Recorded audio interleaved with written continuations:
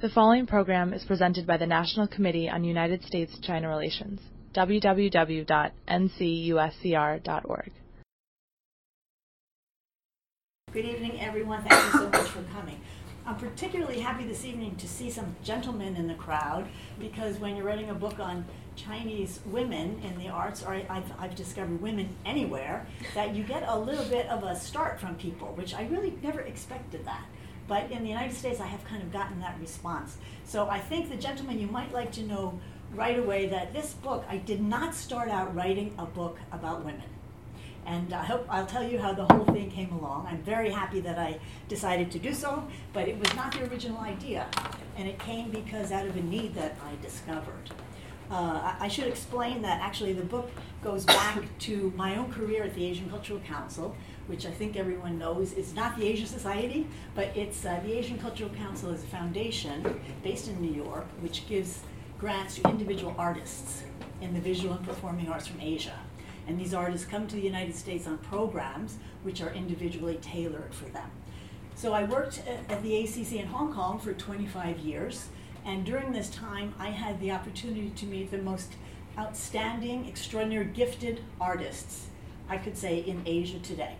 So when I was ready to retire, I felt that there was one thing that I felt that I still had work to do, because one of my disappointments was that all of these wonderful artists who I got to know were still not known in the United States. Although they were the leading artists at home, they were still not known in the art circles here, with the exception of the very, very big names. So I thought that I could understand some of the problems. One is language does make it more difficult. Some of the information is not accessible. But it seemed to me that this is something that needed to be worked on. So I decided to work on a publication about some of the artists that I had known who are leading artists. And one thing I did want to focus on, I was thinking of men and women at the time. What I did want to focus on was the areas, my own areas of expertise and experience. So I had lived, so what I'm really writing on, in the United States you call Greater China is what you call the area. In China they actually call this now 2 coasts, 4 places. It's actually an expression. 两岸四地 is actually the politically correct term that is used to express this area. So I felt very comfortable in working with artists in that area. I lived in Hong Kong for 25 years, which means you go frequently to Macau to eat. And I knew artists in Macau as well. I had lived in Taiwan in the 1970s. I lived for 2 years. And I started going to China in 1978 as a tour guide, and that was another job that Jan Berris got for me, with the Papagopatos brothers. And so I started going to China in 1978. So, and of course I've been traveling there all the past 40 years. So I wanted to work on this area because I have a deep affection for this area, and I think I've noticed that it's not, it's an area which is often seen as one big lump of Chinese people. And I wanted to work on the cultural complexity, the differences of these places, their history, language, and cultural differences. And so I thought this would be an interesting way to do it, because artists are the people who are working from their culture and from their personal lives, but also from the culture that nurtured them. So that's where I started. So I put together my group of people who I was trying to, of course, the 4 places, I wanted to cover as many art fields as possible and as long a period of history.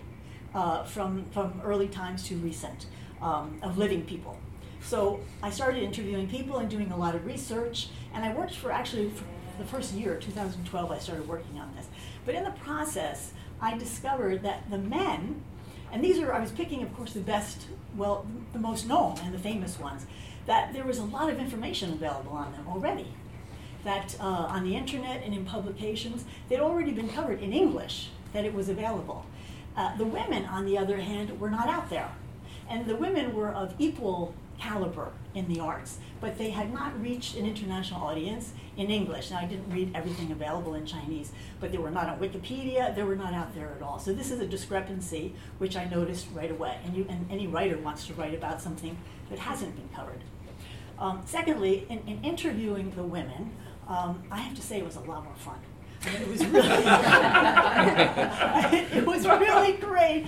And I think it's because women like to talk to women, right? We like to talk. And so it was a very relaxed, open experience. And they would tell me anything, and it was just wonderful. I mean, they told me things I could never write. I was like, but I think for them, and also not being recognized, this was important too, that this was really a special experience. So that was a lot more fun, and we were beginning to have a real sense of solidarity. But the turning point happened in 2013 when I saw a documentary about the writer Nie Hualing.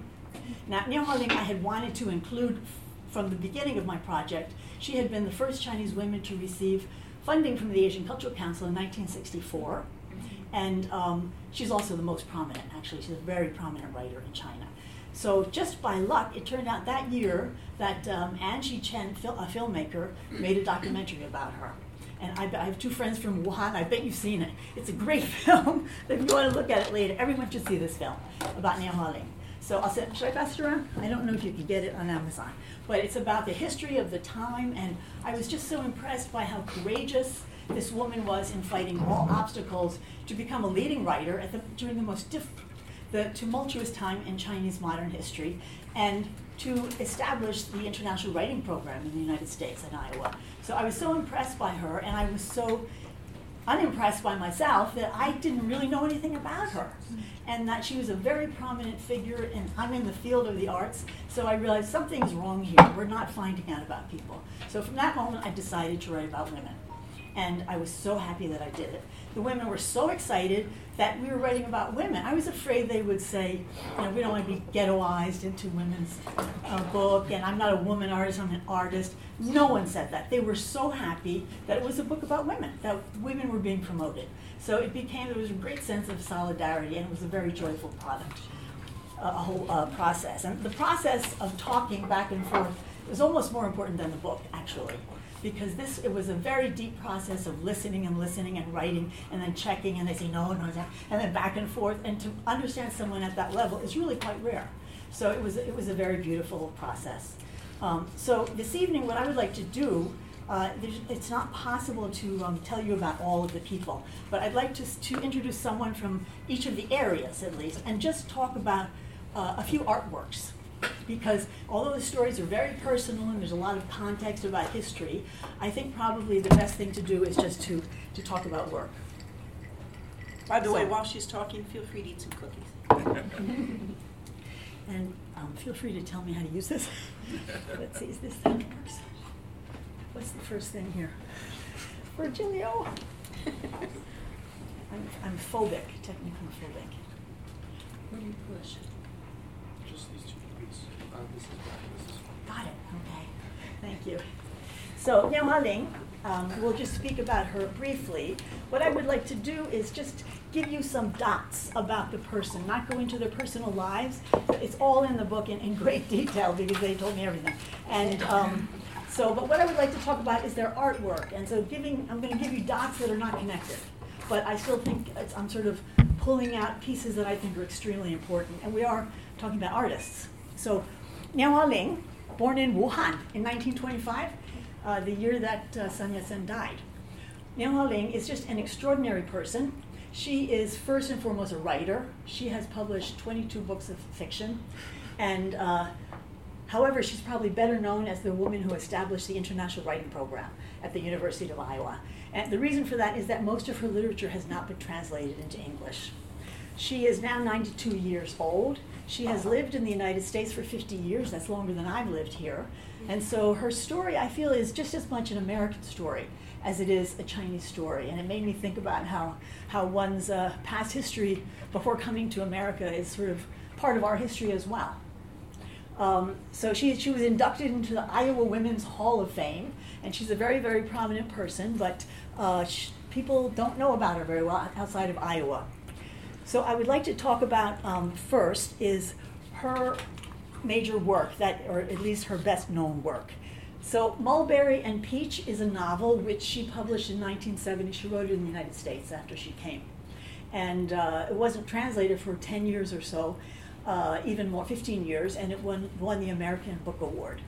So I'd like to talk about this novel also as a way in talking about her life, because although it is not autobiographical, it follows the sequence of her life very closely, but then the characters are not representatives of herself. Mulberry and Peach it's one woman who has a split personality. And Mulberry represents the traditional Chinese woman who follows the Confucian values and obeys her husband. And Peach is the Chinese woman who went to America and becomes a loud-mouthed, crass person during the period of the sexual revolution of the 60s. And she's just wild and promiscuous. And but it's very sad because she's trying to fit in. And so what the book is really about is cultural dislocation of the era, which is known by many writers as the exile, the era of 1949, after 1949, when the Chinese went all around the world. 2 million people went to Taiwan. So it's, and the suffering as a result of that, and the loss of identity that affects people for a very long time. But it's written as fiction, and it's a very modern novel because some of the language is really hard to read. Peach is more of a clinically schizophrenic person, and the language is like that as well, very jittery. And it's a very disturbing novel in which she presents, I can't remember one nice person in the book. So it's hard to read because it's disturbing. But what's important is that Mulberry follows the sequence of her own life. She lives through the Japanese occupation of China, and then goes to Chongqing, and then after the war, World War II, you have the Civil War, and then flees to Taiwan, where she has to suffer the White Terror era of the Kuomintang in Taiwan. And then eventually, and she herself is persecuted, and eventually she flees to the United States during the Vietnam War. And so it takes place during all these historical true events. And we learn about a woman who is trying to decide what she wants to be in this modern world, and constantly arguing back and forth the two personalities from a different cultural perspective. So it's just a fascinating book, which at the time it came out, it was banned in Taiwan. In those days, many novels appeared in newspapers in, episodes, like excerpts, and so people would read every day another episode from the book. And that was a very important place for people to publicize new fiction. So after 3 chapters, it was banned in Taiwan as subversive and pornographic. And so the reason for this was, where should I begin? There is a section 3, in which she describes Mulberry, who goes to Taiwan in 1949 with her husband and a child. This is fiction, and they live in an attic, which is about this high, and they just live there, and they're in hiding. So they live in this attic, and they can only crawl around. And the daughter, they have 3 tatami. The daughter, who could stand up, imitates the parents and crawls around too, and becomes a crawling person because of the environment. So this was seen as a thinly veiled description of the persecution of intellectuals during the White Terror in Taiwan, and so it was immediately banned. Fortunately, Hong Kong, which until recently was an extremely open place, which had publications representing every possible persuasion. So you had communist, leftist, you had leftist publications, you had Kuomintang publications, and the government didn't mess with this as long as you didn't criticize the colonial government. So at this time, a Hong Kong publisher published that for her. So I think the most important thing to present here is the kind of suffering that Nian Hualing did go through. When she moved with her family and fled to Taiwan, she moved with her husband, and they went to Taiwan, and it was a very big adjustment. If you know what was happening in Taiwan at that time, they were not welcomed by the Taiwan people, who did not speak Mandarin. They spoke Japanese and Taiwanese. So at that time, her husband couldn't find work, and he went to Japan. So would commute back and forth, and so they were separated most of the time. And they had 2 children, but the marriage was falling apart. And so it was a difficult time. But she found a fabulous job as literary editor of a publication called the Free China journal. If you can see, 自由中国 was the name of the journal. And Lei Zhen was an intellectual who was a party member of the Nationalist Party. And he had the endorsement of the nationalist government to publish this journal, which was a journal of social commentary, political commentary. And Niao Haoling, as a literary editor, was able to publish the works of very interesting authors at a time when there was very extreme censorship. When people were just, if they wanted to publish, they would write anti-communist stories or they would write about sentimental romance. No complaining. So she had played an important role at that time in introducing people like Bo Yang, who later wrote The Ugly Chinaman, and so she had actually a very powerful role. So what happened here was Lei Zhen, over the years, he established this in 1949. And then over time, as things changed in the government in Taiwan, he began criticizing different things that were happening. And in 1960, the publication was closed down. And he was arrested, along with 3 other colleagues, and put in jail for 10 years. And Niao Haoling was not arrested, but she was terrified. And she went into a kind of self-designated house arrest. She went home, she never went out. She wouldn't contact anyone because she was so afraid of being arrested. So this was the era through which she lived, which we see then back in Mulberry and Peach, when she talks about the kind of fear and hiding that the intellectuals had to suffer during that period. So this is the first part of her life. So she was living during a difficult time of hiding, and decided, she was taking care of two children and trying to make ends meet. She lost her job, and then her mother died, and it was a very bad time. And then the next part of her life begins, and she meets Paul Engel, who came to Taiwan. She's invited to a cocktail party by the American consulate.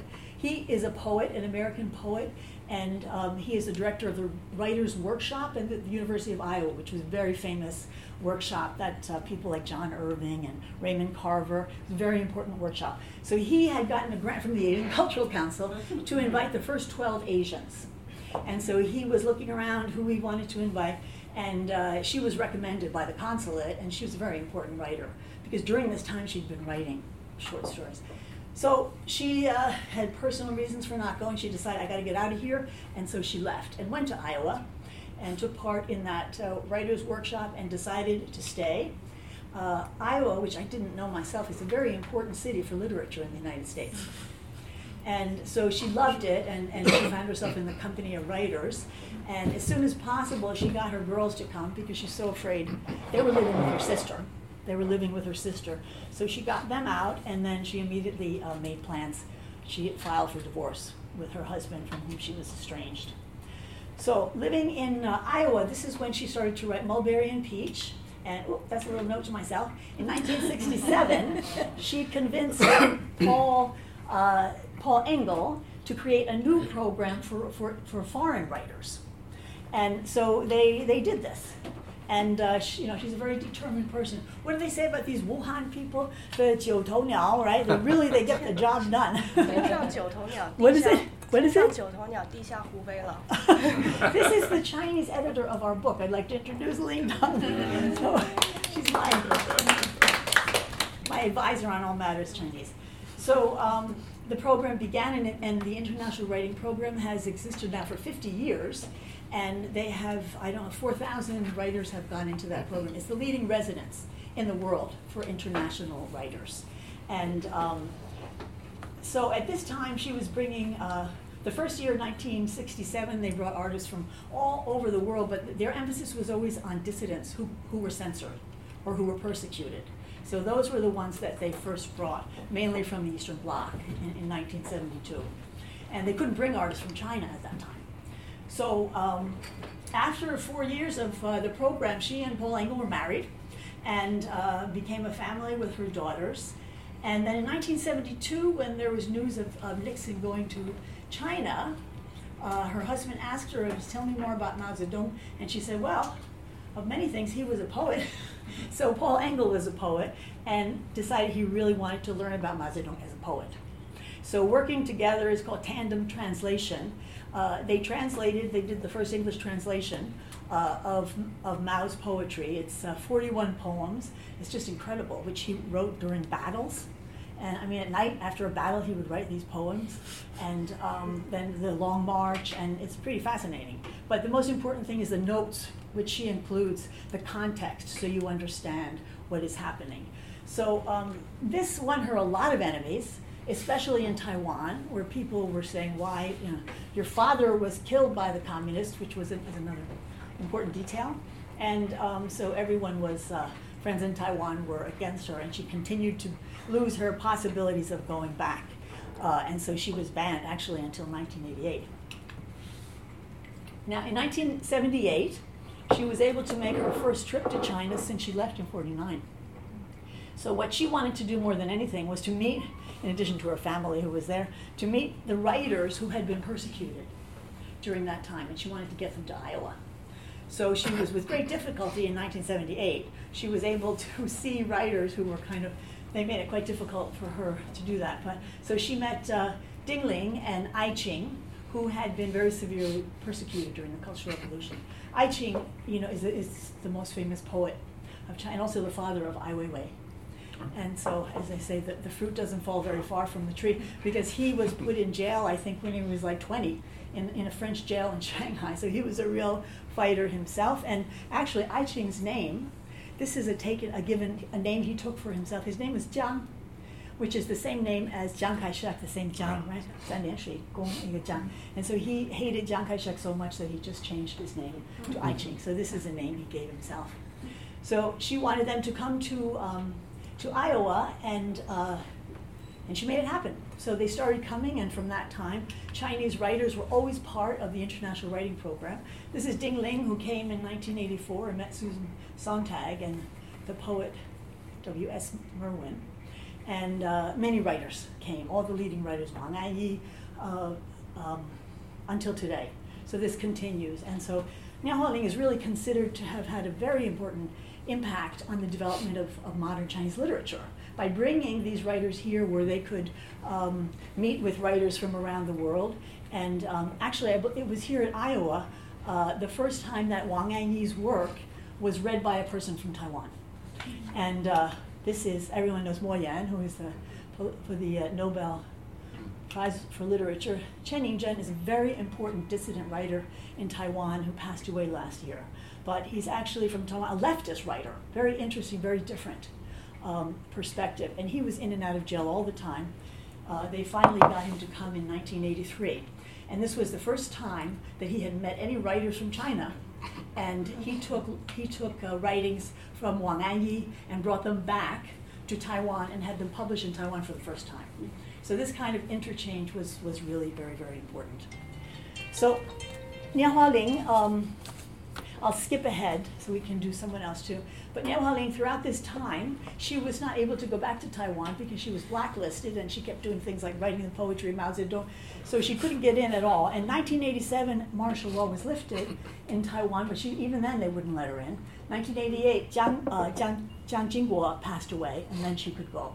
So she and her husband went to Taiwan and filled out all these procedures to get de-blacklisted. So she got off the blacklist, which was a very important thing to do, but still had a great sense of resentment for the kind of suffering she had gone through in her own home. So skipping through many things that happened, a happy ending to the story. In 2009, she was invited to Taiwan for a conference in memory of Lei Zhen of China, 自由中国, and Yin Haiguang, who was the other. And much to their surprise, at the conference, President Ma Ying-jeou showed up and gave a speech as an apology, an official apology on behalf of the nationalist government, the Kuomintang, for the people who suffered in this journal, specifically in this journal, and to her as well. So an official apology, and then the next day they gave her a Medal of the Brilliant Star, and so it was a very important kind of closure to the suffering that she had had in Taiwan. So she continues to live in Iowa City. Her husband passed away in 91, but she's still a star, and all the Chinese writers come to see her and consider her to be the living history, who is very much treasured among writers in China. So I went to Iowa City to visit her twice, and she's just an incredible character, like more energy than I have, and living at the top of a very steep hill, but doing very well. So, Nihaling. Next, I would like to introduce someone from a person from each of the different places. So another one from Taiwan. I'd like to introduce a very different type of culture in Taiwan that I knew very little about when I lived there. Though in those days, the Aborigines were called Shandiren, if you all remember. And people say, Ali Shandibu, and all this. But after 1987, there was a big change, and we don't call them Shandiren now, which is because first of all, they don't all live in the mountains, and so they're called Yuan Zhumin. And but when I lived there, what they did was like very exoticized tourist entertainment, which started under the Japanese era. So her name is pronounced, if you see the Chinese, Bi Su Wei Xing You, but we call her Pi Sui, and that's the Chinese given to her. She is really the leading contemporary indigenous artist in Taiwan today. She works in multimedia dance theater. Her background is in dance, and she's a very important Aboriginal rights worker who is also active as a teacher.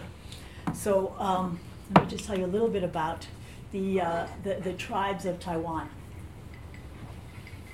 Bisui comes from the Atayal tribe. I don't know if anyone saw the movie Warriors of the Rainbow. It's worth seeing, but it's about the Atayal tribe and a rebellion. It's a very violent movie, but it tells you what happened under the Japanese. There are 14, sometimes they say 16 tribes. People fight to be recognized because I think you get some kind of a beneficial status for financial reasons. So, but I understand there's 14, and they make up now 500,000, 2% of the population of Taiwan. They are of an Austronesian background. They're not Han people, and their linguistic footprint leads to the Philippines and Malaysia and Haiti, Tahiti and Hawaii. So it's they've been living there for 6,000 years, whereas the people from China came in the 15th century from Fujian, the Han people. I'm just referring 1930, the Wuxia incident. Remember that Taiwan was a colony of the Japanese for 50 years after 1896. So when the Japanese took over, the Japanese are very disciplined and structured people. The tribes were forced to go to assimilation schools where they had to learn Japanese, as did everyone. Japanese was taught in all the schools. No Chinese was taught in Taiwan at the time. So they had to learn Japanese, and then the tattoos, which men and women wore, which are a sign of bravery, and also a symbol of recognition in the afterlife. So when you go to the afterlife, your tribe members will all recognize you. So it's a very important symbol. But the Japanese put an end to the tattoos and put them in assimilation schools, and were more or less taught that their own cultures were barbaric and that they would have to become Japanese, which actually by the 1930s, Taiwanese people had become pretty Japanese. I think that Taiwan is the only place in Asia where you don't hear the same kind of remarks about the Japanese. So this is what her mother was born in 1902 and under the Japanese, and so she had to adjust to that period. She stayed in the village. And her grandmother spoke the dialect, but the family had to move. So one thing, in 1930, what happened was there was an uprising. 600 of them were killed by the Japanese, and a lot of Japanese died. But their hunting ground was taken away and given to another tribe. So they had no livelihood, and they had to move down into the cities and work in factories. And so the old ladies were left alone, and then all the families left to go and find work in the cities. So this is Bisui singing actually a song about her grandmother. This is the major work which she has created. This is her signature piece. It's called Silent Innermost. And when her grandmother died in 2009, she was just distraught and realized how much she had lost of the legacy, the culture of the people. So she got a grant and spent a year in the mountains in the village, and they are from the mountains, living with 5 women from the same generation and hearing their stories about what they had actually suffered. And so she created a multimedia dance piece, and the major song which she sings in this, the major song which she sings is something she wrote called Yearning, because this represents the old women in the village who are just yearning always, waiting for someone to come back and visit them because they're all alone, everyone has left. So this is another scene from the dance theater piece, wherein lovers are parting because the boyfriend has been recruited by the Japanese. So remember, in Taiwan, in World War II, the Taiwanese fought on the side of the Japanese. And so the Aborigines, the indigenous people, also were recruited to fight. And because they were so adept at working in the jungle and in that kind of environment, they were sent mostly to tropical areas like the Philippines and Malaysia, and most of them never came back. And the ones who did come back were then treated as defeated enemy, because when the Chinese army came, that's how they saw the Taiwanese people who they fought. They were the enemy. So it was a very difficult period. But what's interesting about this piece is that Bisue, which I didn't add, also studied flamenco in Spain for several years. And she felt there was a very deep connection between flamenco and the performance of her people because of the spiritual passion that was expressed. So in this scene, they are saying goodbye, and in that very kind of stoic style of not showing any emotion, which really breaks your heart, completely stoic and saying these words of these parting words. And then she, in the meantime, is on the stage, on the side to the back, and she's dancing flamenco.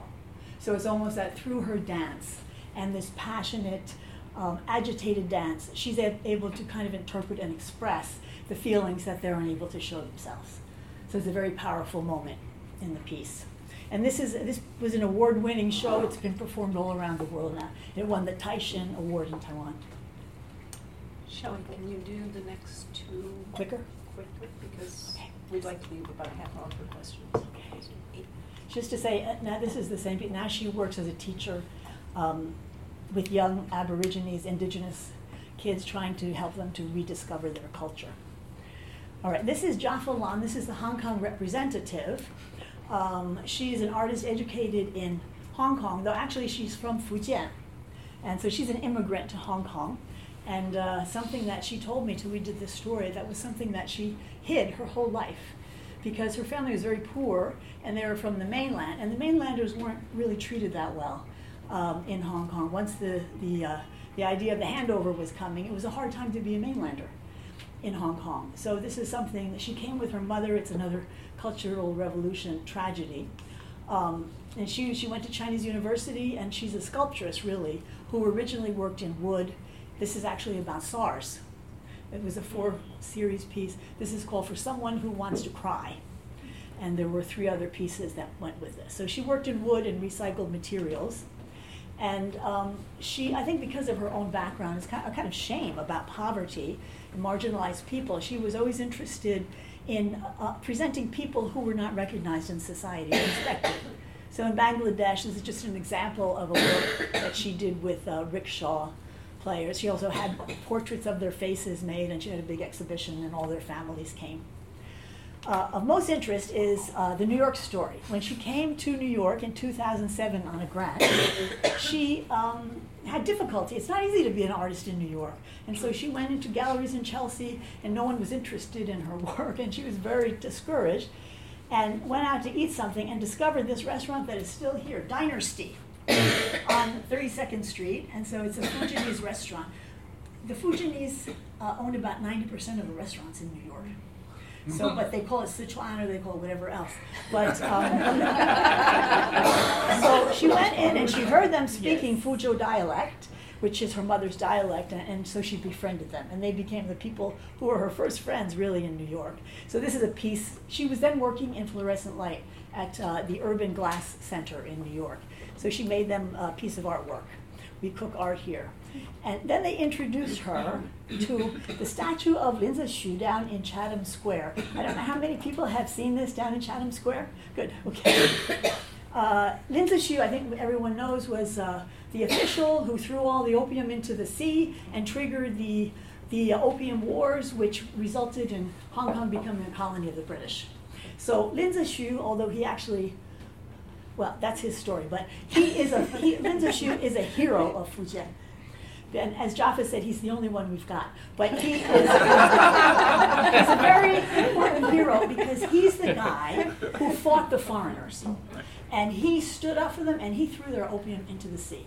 And so this is a guy who is really someone who they admire for that.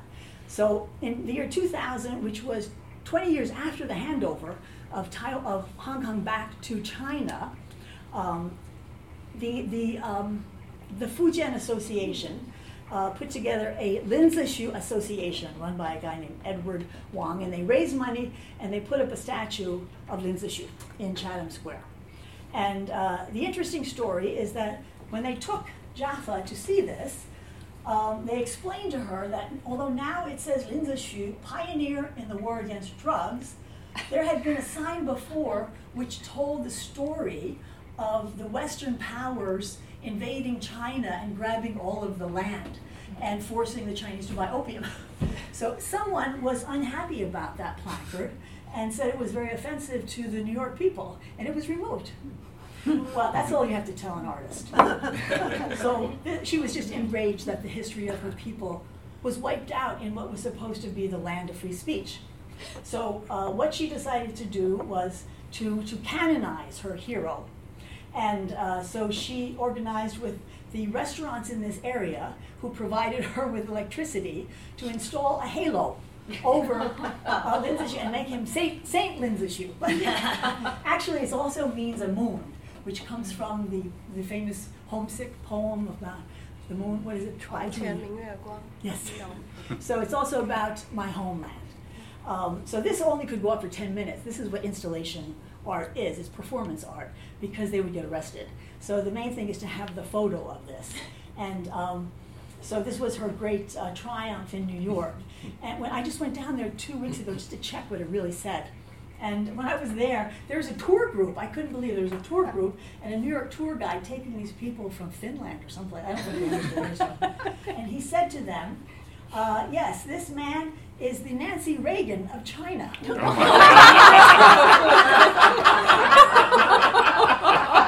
Oh my God. That was lucky, I just so, did you correct them? No, I have a diplomatic background. So let's see. So then we'll move on to the last one quickly is Wen Qinglan from Macau. She's a very important composer who in contemporary music is very well known. And she's someone you should look out for when her work is performed in the United States.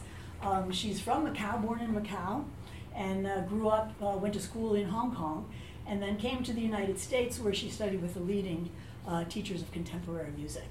So just to give a sense of, Macau is a very different situation from, this is the picture everyone knows of St. Paul, the facade. But Macau, remember, was a colony of the Portuguese for 400 years. I mean, that's incredible.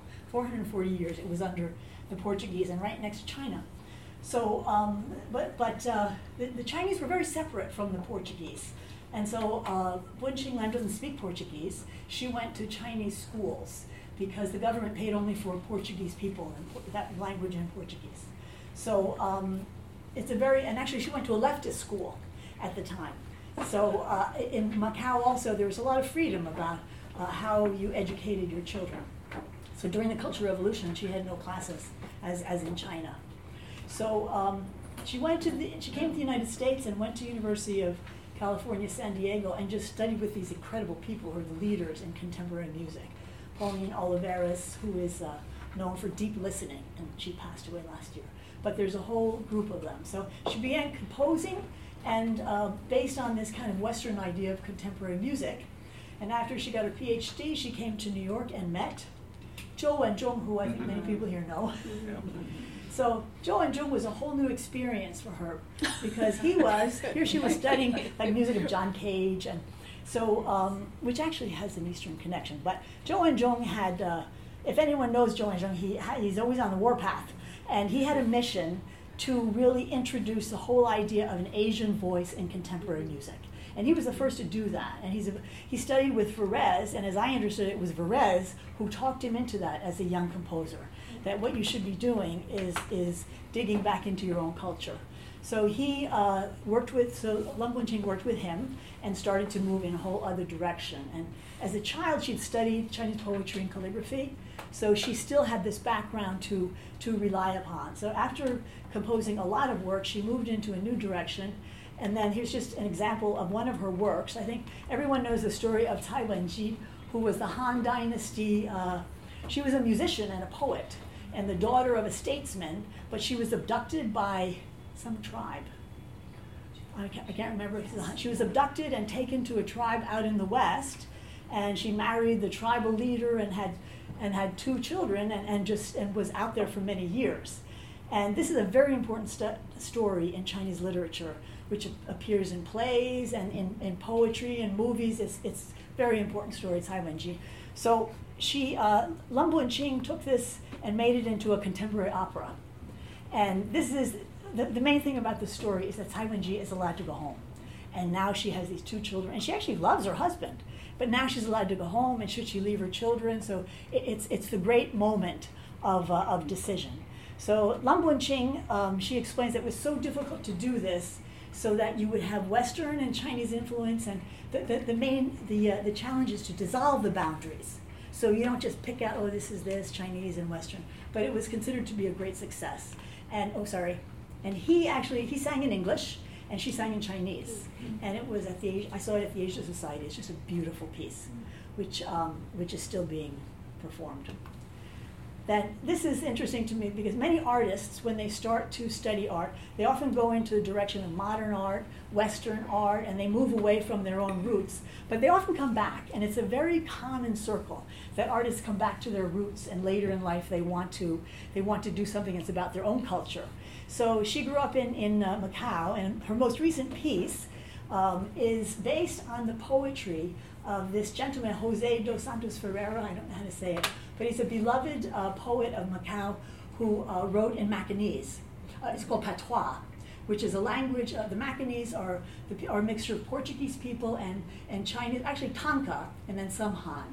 But so they speak a kind of Creole Portuguese language. So he is a beloved local person who wrote poetry and plays, and so she created a piece for orchestra and chorus using his text, which was sung in patois. So this is her most recent work, which I think represents the circle of many artists who come out into the world. So I just want to end with one little corny thing. Oh, we're not going to do her? Oh, quickly, you want me to do her? No? No.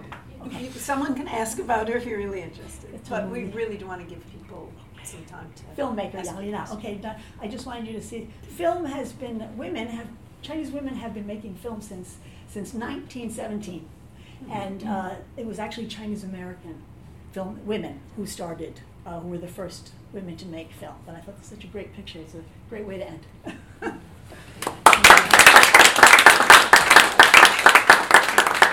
So, Shelley, that was fabulous, even more than I expected. So thank you so much. Oh, thank you. Really It's my terrific. pleasure. Open for questions, either about the process or more you want to know about one of the people that Shelley's spoken about, or more you want to know about people she hasn't spoken about. Yes. I'm Bill Armbruster, retired journalist. Great talk. So who was Tang Lina? You want to know? All right, Yang Lina is a very hot filmmaker right now. Most of her work has never been shown in China, which is usually the case because there are different problems. I'll just tell you her first work, she actually started out as an actress for the People's Liberation Army troop in Shenyang. And she was very unhappy as an actress because it was so phony and all this makeup, and the whole thing was not authentic at all. So she saw these, you can say old men in China, these old people, you can say that, who lived right outside her house and got together every day and just sat around and talked and about different things.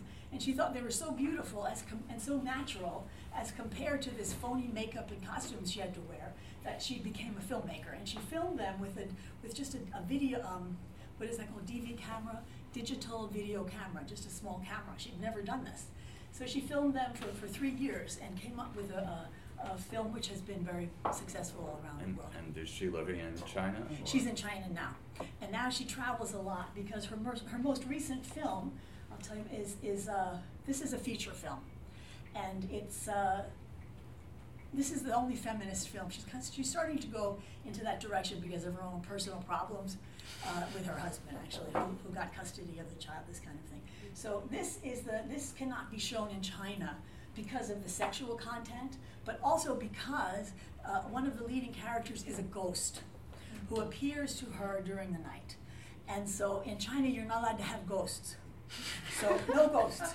So of course, she went to the place where people love ghosts, which is Hong Kong. So she produced it. Hong Kong has probably more ghost movies than any movies. So it was produced in Hong Kong. So this is her most recent work. And this is a work that she did about her parents' divorce. And her parents agreed to do this kind of reality TV to actually talk about their divorce and their family problems and violence, and it's quite incredible. It's incredible they agreed to do it. But this was, of course, criticized in China because it's hanging out your dirty laundry, but many people loved it because it was such an important and such an accurate representation of So it. it was shown in China? Yes, it must have been, yes. Well, but underground. Probably underground, yes. I don't remember. This is not my article. I don't remember. But it was really revolutionary. And the parents were so cooperative. I found it quite amazing that and they were being filmed. So, yes. Michelle, can I ask you about Mark, introduce yourself. Yeah, I'm Mark Sheldon. I'm from Chinese University of Hong Kong. Was Michelle's neighbor for many years. My son's uncle. I'd like to ask you about the process of interviewing what are very unique, even eccentric people. What is the strategy? I mean, to get them to tell you all these things and to talk. I mean, part of it's the solidarity of women, but there must be other skills and other approaches that you had to take to approach folks who are probably naturally quite weary and worried about being interviewed. Well, they weren't worried at all. What I did with most, and this is in different languages. In Hong Kong, it's all in English, which is so easy. And then in China, it was in Mandarin, which is better, because people are much better in their own language, and they really can express things that are not there in their second language. But I found that they were so into this that what turned out to be the best strategy is that I would just say to them, all right, we're going to start with when you were born and who were your parents, and then we take it from there. And then I just let them talk. And I found when I asked questions in order to clarify something, I sort of broke the momentum. And they were a little irritated because they were moving. It was like there were times when they went into another dimension where they would remember things that they hadn't remembered. Because no one does this. You don't talk about your life from the day you're born. None of us do that. And so Very often, anyway. No. And it's a very deep experience, and it's very spiritual because all these things are evoked that start to come out. And so it was not difficult. I don't tape because I'm just phobic. I can't do it. Ruins everything if I'm worried. So I just take unbelievable notes and type them up immediately. I know what I want and I don't want. So you didn't video them and you didn't even tape record? I would tape record, but I would tell myself I'm never going to listen to it, so that I knew it was there. But I was so nervous that I would make a mistake I didn't want to rely on. And I read that Studs Terkel did the same thing because he was also afraid of tape. So, and then what we did, I have to say, each of these articles, I allowed them to read, which is not what journalists are supposed to do at all. But I was very afraid. I didn't want anyone to get in trouble. And as I said, they told me these things that were not discreet. And so, I mean, some of it I just didn't want to include, which I became the censor. But it makes you realize that you use 10% at most of the whole thing. So you're making decisions all the time. You're making decisions. But I let them read it. Some of them we had to translate back into Chinese. You did some of that. I had to translate into Chinese. And then it's not exactly right either because it's just difficult to translate nuances. So, but no one ever asked to change anything except maybe my brother's name is this and not that. So, but for the most part, they weren't worried about anything. So I'm worried because everything's in there.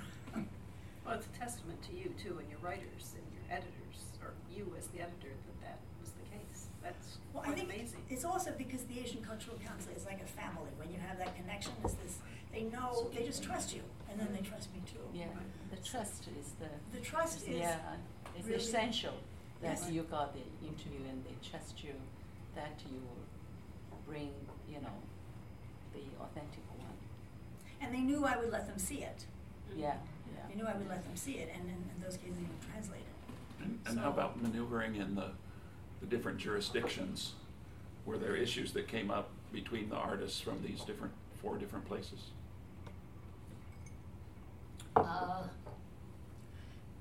not sure I know Well, between one another. You mean in the well, one of the artists in Taiwan wanted to make sure that it was Taiwan, because this was a very important political issue. And fortunately, because this was kind of my orientation anyway, because I really believe, as I said, that culture is not about what kind of passport you have. Culture is about your parents, and it's about your language and what you eat. That's what culture is. And so I think this is a much more accurate portrayal. But what I really wanted to do was to show the diversity of the area and complexity within cultures. Because I think in this country we hear a lot of generalizations. You hear like the Muslim community, when there are 74 sects of Muslims. And so I think it's time for people to have a little more understanding of the complexity. Even none of us can learn everything, but at least you can tell yourself, well, I really don't know anything about this, and start with that. Start with a kind of humble point of view that I'm sure this is much more complex than I know myself. Yes, Kathy? Yes, Kathy Barbash, Arts Consulting. Did, of the contemporaries, the people still active now, what kind of a community, do they know each other? Do they speak to each other? Do they collaborate? Is there any sense of a greater community? These people didn't know one another. And I was most amazed in Hong Kong, which is so tiny, that the four in the different art fields had never met before. I found that really amazing. The playwright, and then the one with Linda Xu, and then there's another, Hong Jifan's wife, and they didn't know each other. Yeah. And I had a meeting of all of them after when the book was coming out, and I realized this is a really tight and cold meeting. I didn't know what was going on. I realized they didn't know each other. And I had just assumed that because they're very well-known artists. And in terms of the furthering of their career, did you find that there were other women that helped them?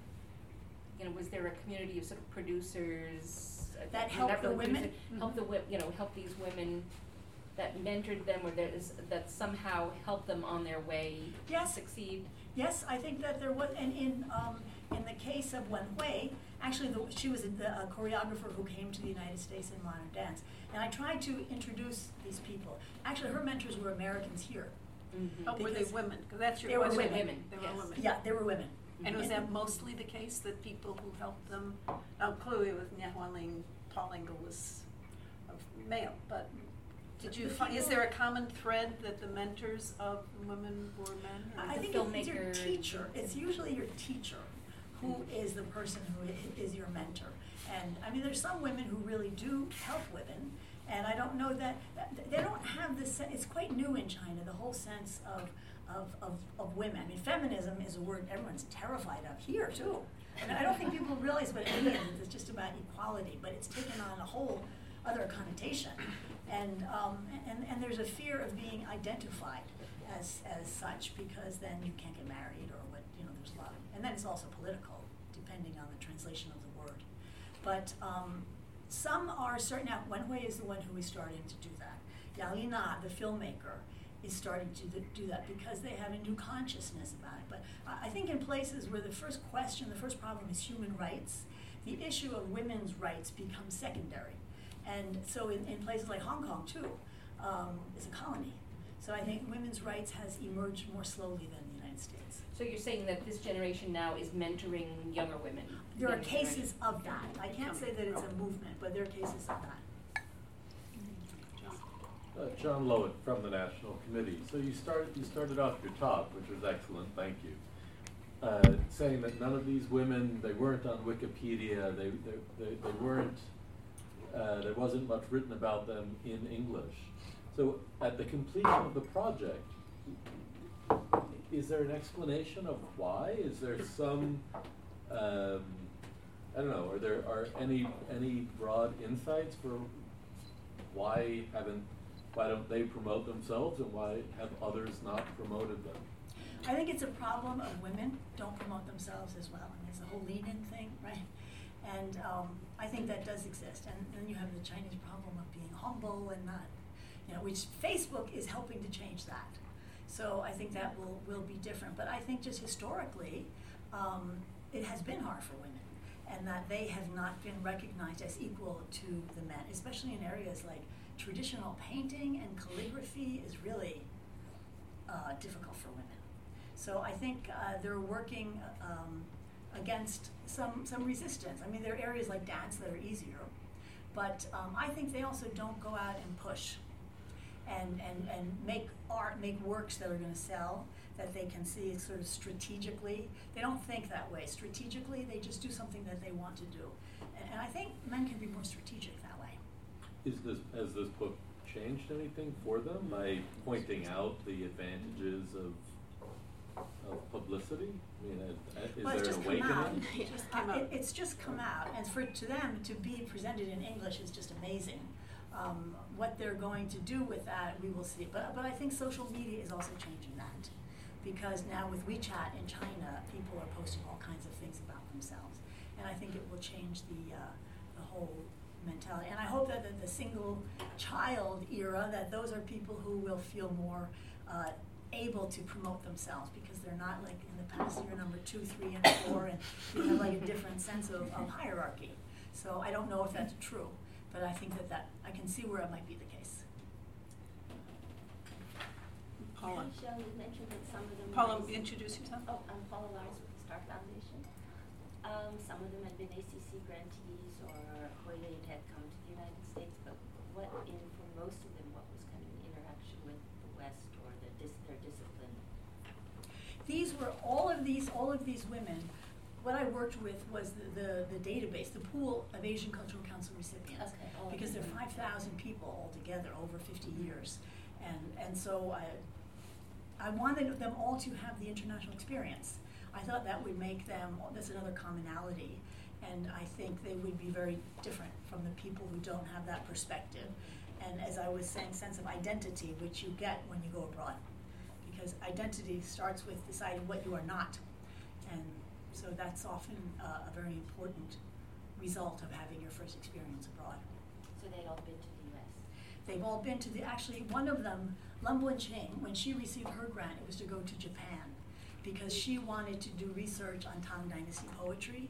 And this is something which I didn't know, that actually Japan is the place to go if you want to learn about Tang Dynasty art forms and music, because it's been preserved there. During the Tang Dynasty, they sent a whole set of musicians. There was to Kyoto, where there's a replica of a temple from the capital of Chang'an, and the Japanese have preserved it.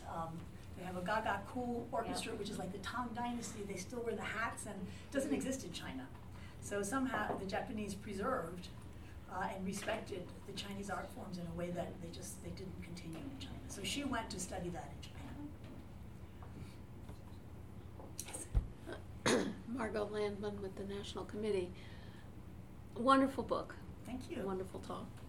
I have two questions. One is, how did you come to choose these particular women with your database of 5,000? Of course, some of those are men, but presumably more than 16 of them are women. And who is the intended audience for the book? Do you see it as a textbook or what? Well, it's very much a general audience. It's not at all academic.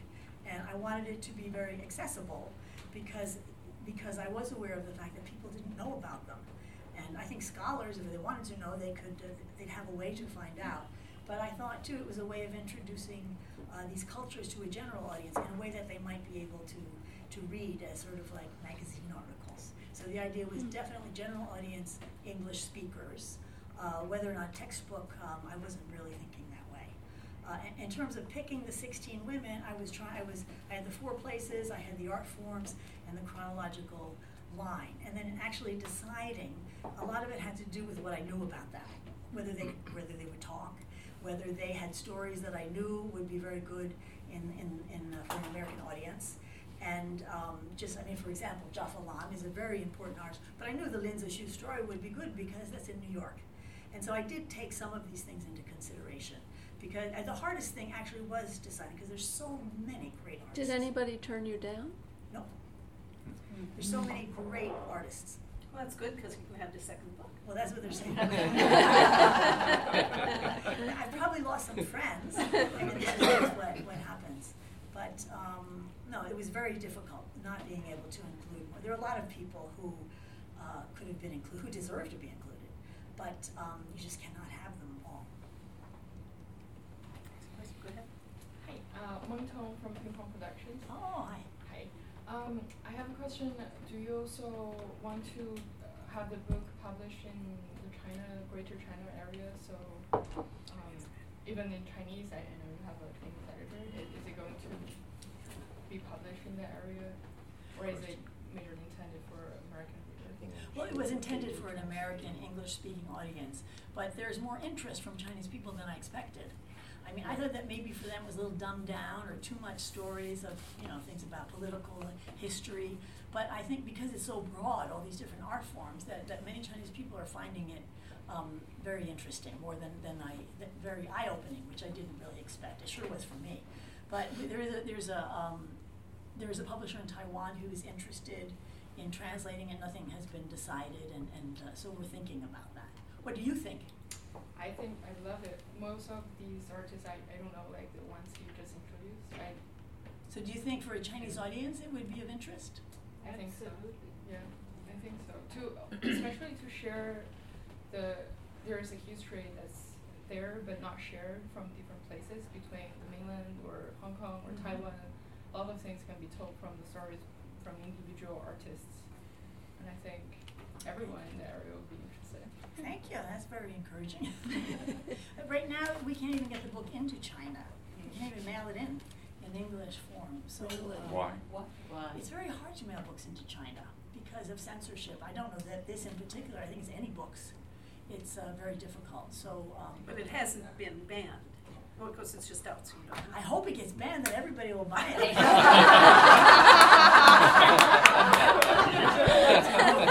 Actually, do you want us to cut that out?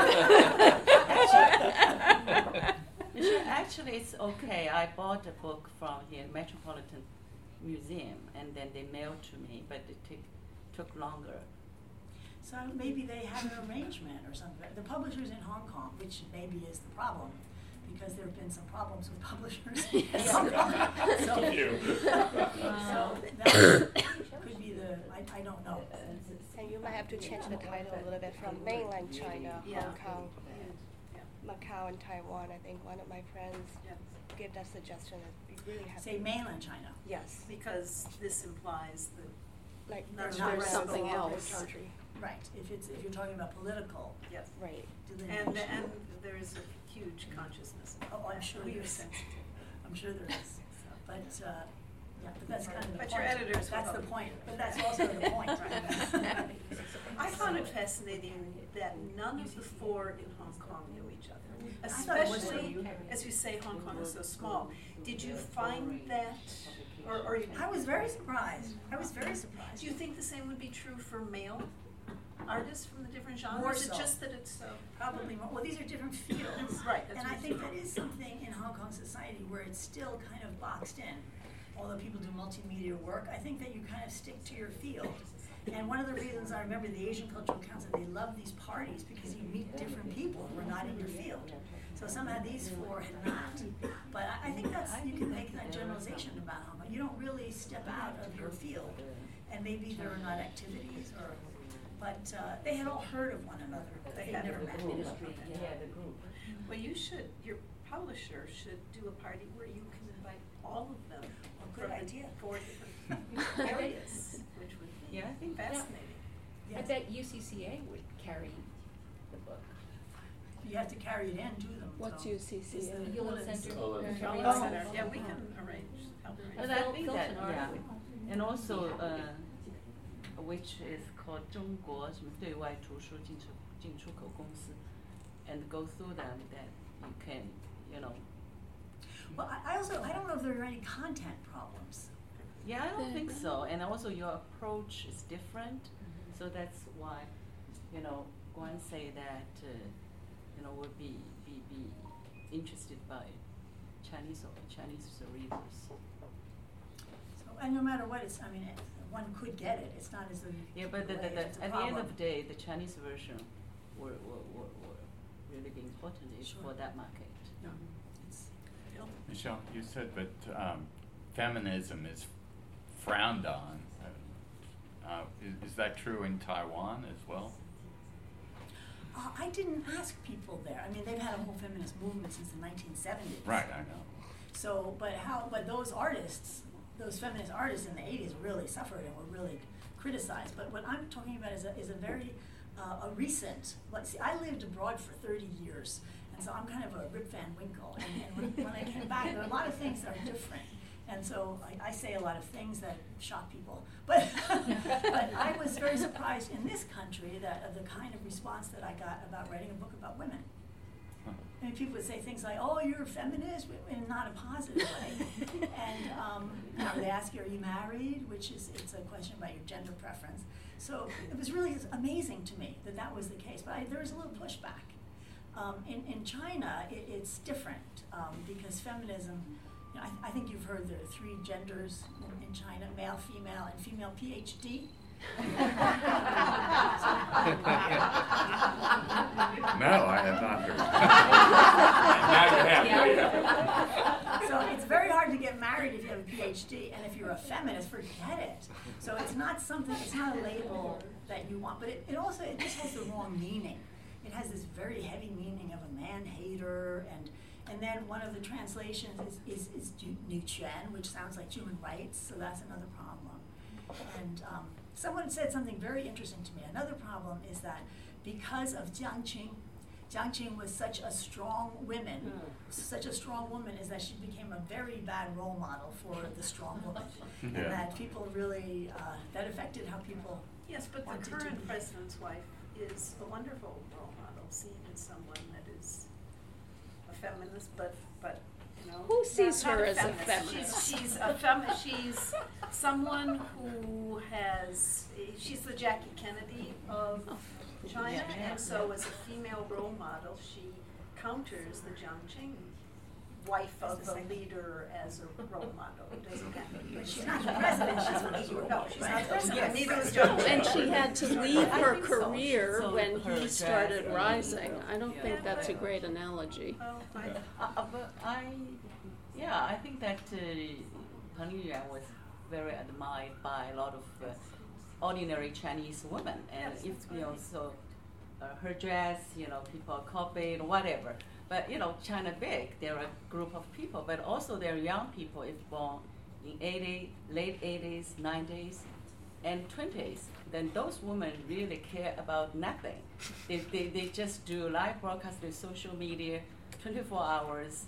They're doing all sorts of things. So they care about career and making money. Okay.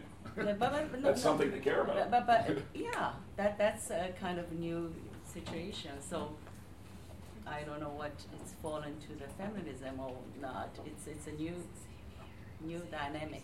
No, but of course, feminism in 2014, there was a bad moment when the Feminist Five were arrested because they were protesting about sexual harassment on public transportation. And so they were protesting, and I think they had on wedding dresses that were spattered with blood, sort of domestic abuse. So they were put in prison for a month.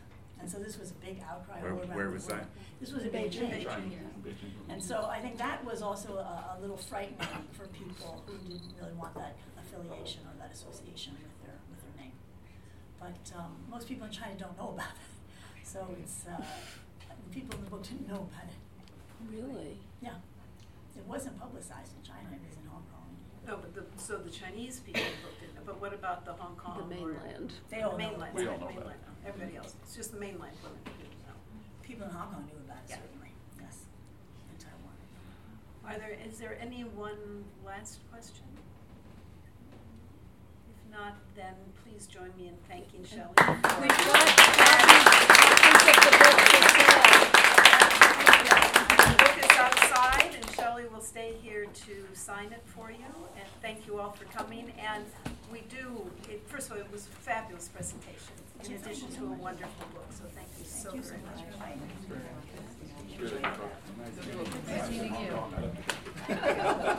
I got halfway through it. I haven't finished it yet. That was best. I love the time when she sings. That was magic. It was magic. Oh yeah, that sort of extemporaneous dancing. Yeah. That was I like to sing her the most. I took a while there. She was singing. That was fun too.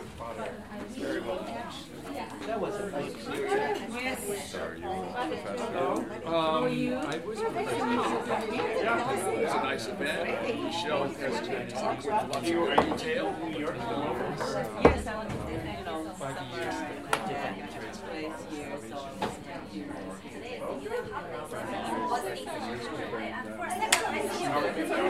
Nice to meet you. I just finished so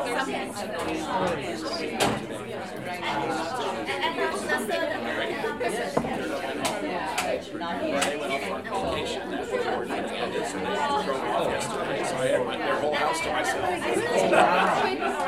I even took the dog. Some meetings this morning.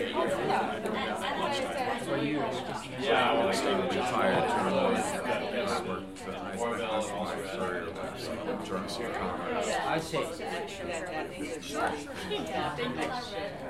Resources and energy.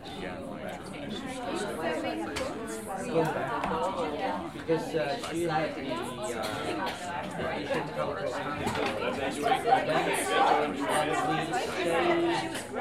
you stay in the hotel for 2 nights. That's enough. I think 3 days. Especially coming in from the farm. Whatever you want to do. There's no type of Asian involved. Different kinds of I've been stressful. Particularly with my driving my car in 1979. The radio. Oh, I know. That's what they used to be, right? Oh, yeah. Or they mug you and steal stuff.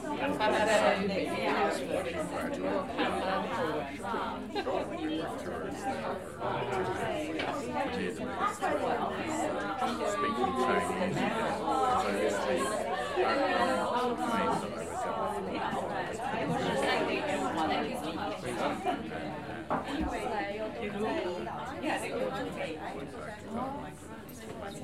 Chinese,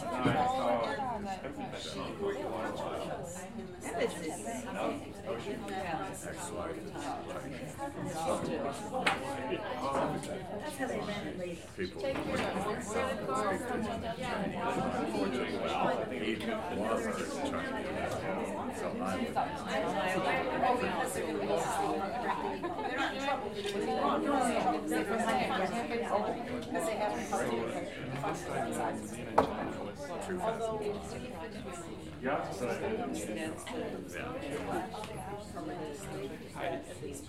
I heard about you with Michelle, with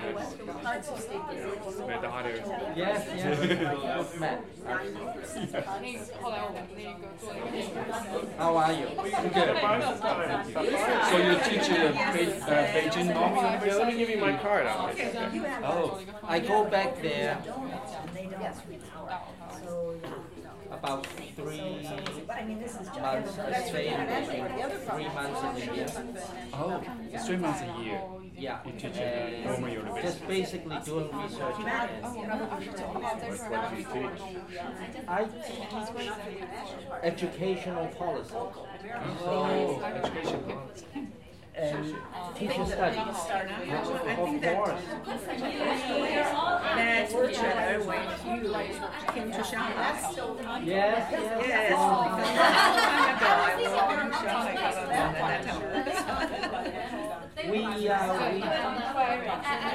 I started as comparative and international education. Then I got interested in education policy, comparative education. Oh, that's very important for China, I think. And then recently, I've got more and more interested in the teachers. Oh. So You spend most of your time at Hong Kong. I spend most of my time on the farm here in New Jersey. Oh, okay. Where in New I'm Jersey? retired. That's right now. In northwestern New Jersey, near the Delaware Water Gap, in a small town called Newton. It's near Blairstown. We have about 15 minutes by car to Blairstown. Stay there with our youngest son. He just got out of college and he's an actor. So you can imagine driving here and there for So you still go back to 3 years, 3 months a year back to the normal university? at least. Then I'll go in and out of the mainland. I go to Hong Kong to see my mother. Oh. My mother is still there. She's 88.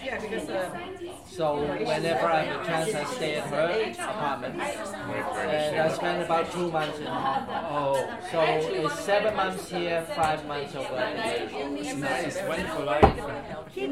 No, just too much flying. I know. Distance, you know. I know. I go back at my home country. I go back once a year. Yes, yes. Wuhan, actually, I have students now who teach at the Huazhong Sibang. I graduate. Central China. One of my students is now the Dean of Education there. And I was lecturing in Wuhan 2 months ago. I stay about 15 years in Huazhong University. Yeah, so I know that. So did you just move home?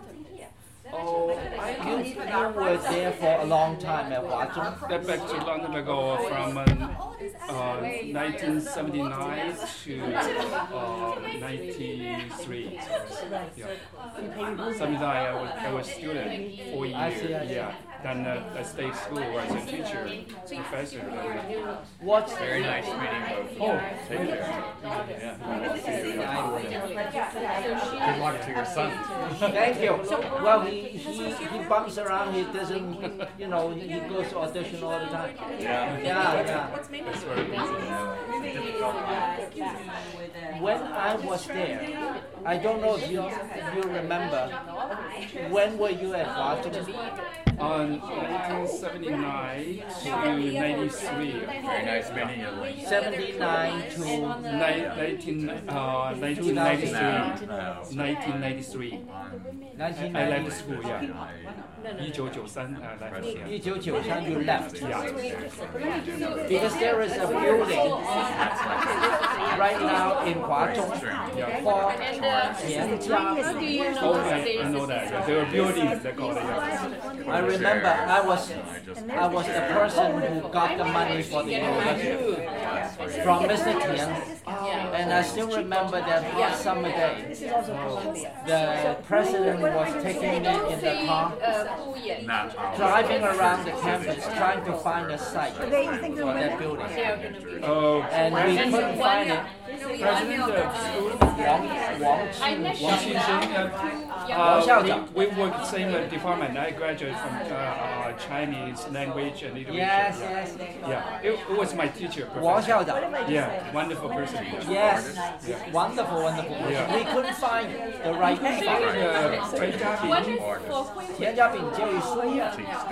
I saw the building they called it Tianjia, some center or something. Yes, but then you cannot show it. Well, one word? What happened was, you go to different. I just said, well, this is too hot. Let me go back to the hotel. We think about it. I was leading a delegation there. Oh. Then we were in the central Zhongyang. I'm left-handed, you know. Very nice meeting you. I turned around and I said, what is behind the library? There's a 图书馆. Now, if you look at the 图书馆, to their theater. Ever since then, it's like embracing the 图书